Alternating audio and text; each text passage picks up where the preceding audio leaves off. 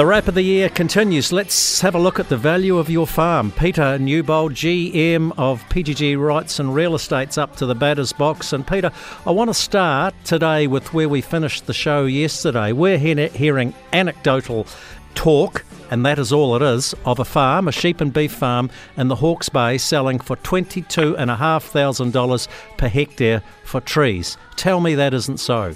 No, look, Jamie, if I'm honest, I know of one property that was north of 20. So, you're probably correct on that one. I'm not aware of that one itself, but that's the exception. And as I've said before, the majority are sort of somewhere between that 13 and 15,000. So, yeah, they're one-offs, and in some ways it's hard to get your head around it, to be brutally honest. Are any good extensive sheep and beef properties being sold to sheep and beef farmers anymore?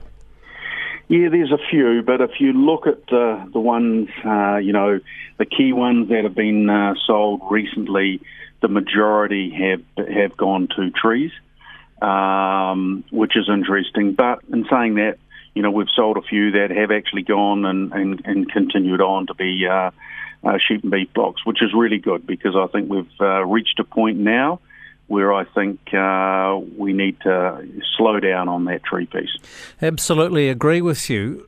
What activity are we going to see in the market into the new year? And I'm looking at an environment with higher interest rates, for instance. I would imagine that, like the residential market, surely the rural market must cool its heels.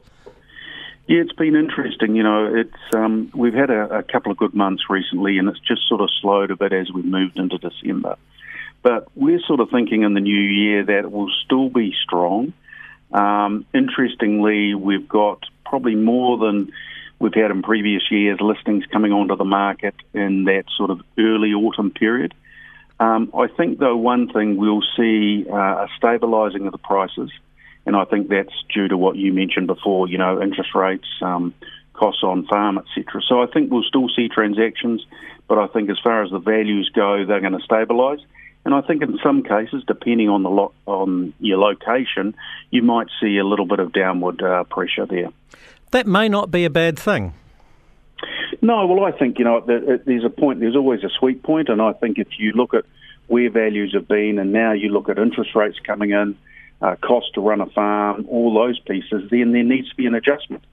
So it makes good sense.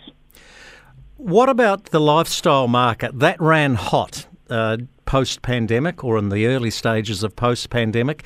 Everyone wanted out of town. Everyone wanted their wee green space in the country. Now there's a market that's changing a bit. Yeah, look, and that has really slowed, to be brutally honest.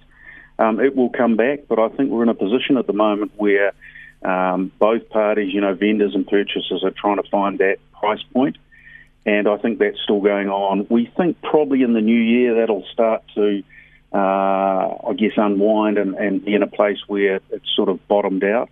But again, the interesting thing there, each region is different. So, you can't say, look, what's happening in the Waikato is the same that's happening in the Lower North Island. And likewise, in some of those regions, depending on the property, of course, you might have might have dropped 5%, and in some other spaces it might have dropped 15%. So, often you hear out there, 15, 20%, all that. They're just big numbers. I think you've got to be more specific. So we are seeing change. Just finish on the horticulture sector, if you want. The halcyon days, and I know that was only one example, I think, $2 million per canopy hectare for a kiwi fruit farm. Has that ship sailed? I don't think it's sailed, but definitely there hasn't been a lot of activity, and definitely there's some value has come back out of that. And what we're going to see is probably somewhere around about March, when they suddenly get a bit of an idea of what the crop's looking like, is then we'll start to see some activity, and I think then that's where you'll see where the values are going to sit. Are they going to be at $2 million per canopy hectare? Maybe not, but I don't think we'll know that until we sort of get in close to March, April time. Peter Newbold, thank you very much for your contribution throughout the year. This slot is keenly listened to. I guess it's like, how much is your house worth? People are always interested to know how much their farm is worth. You have a good break, my friend. We'll catch you back next year.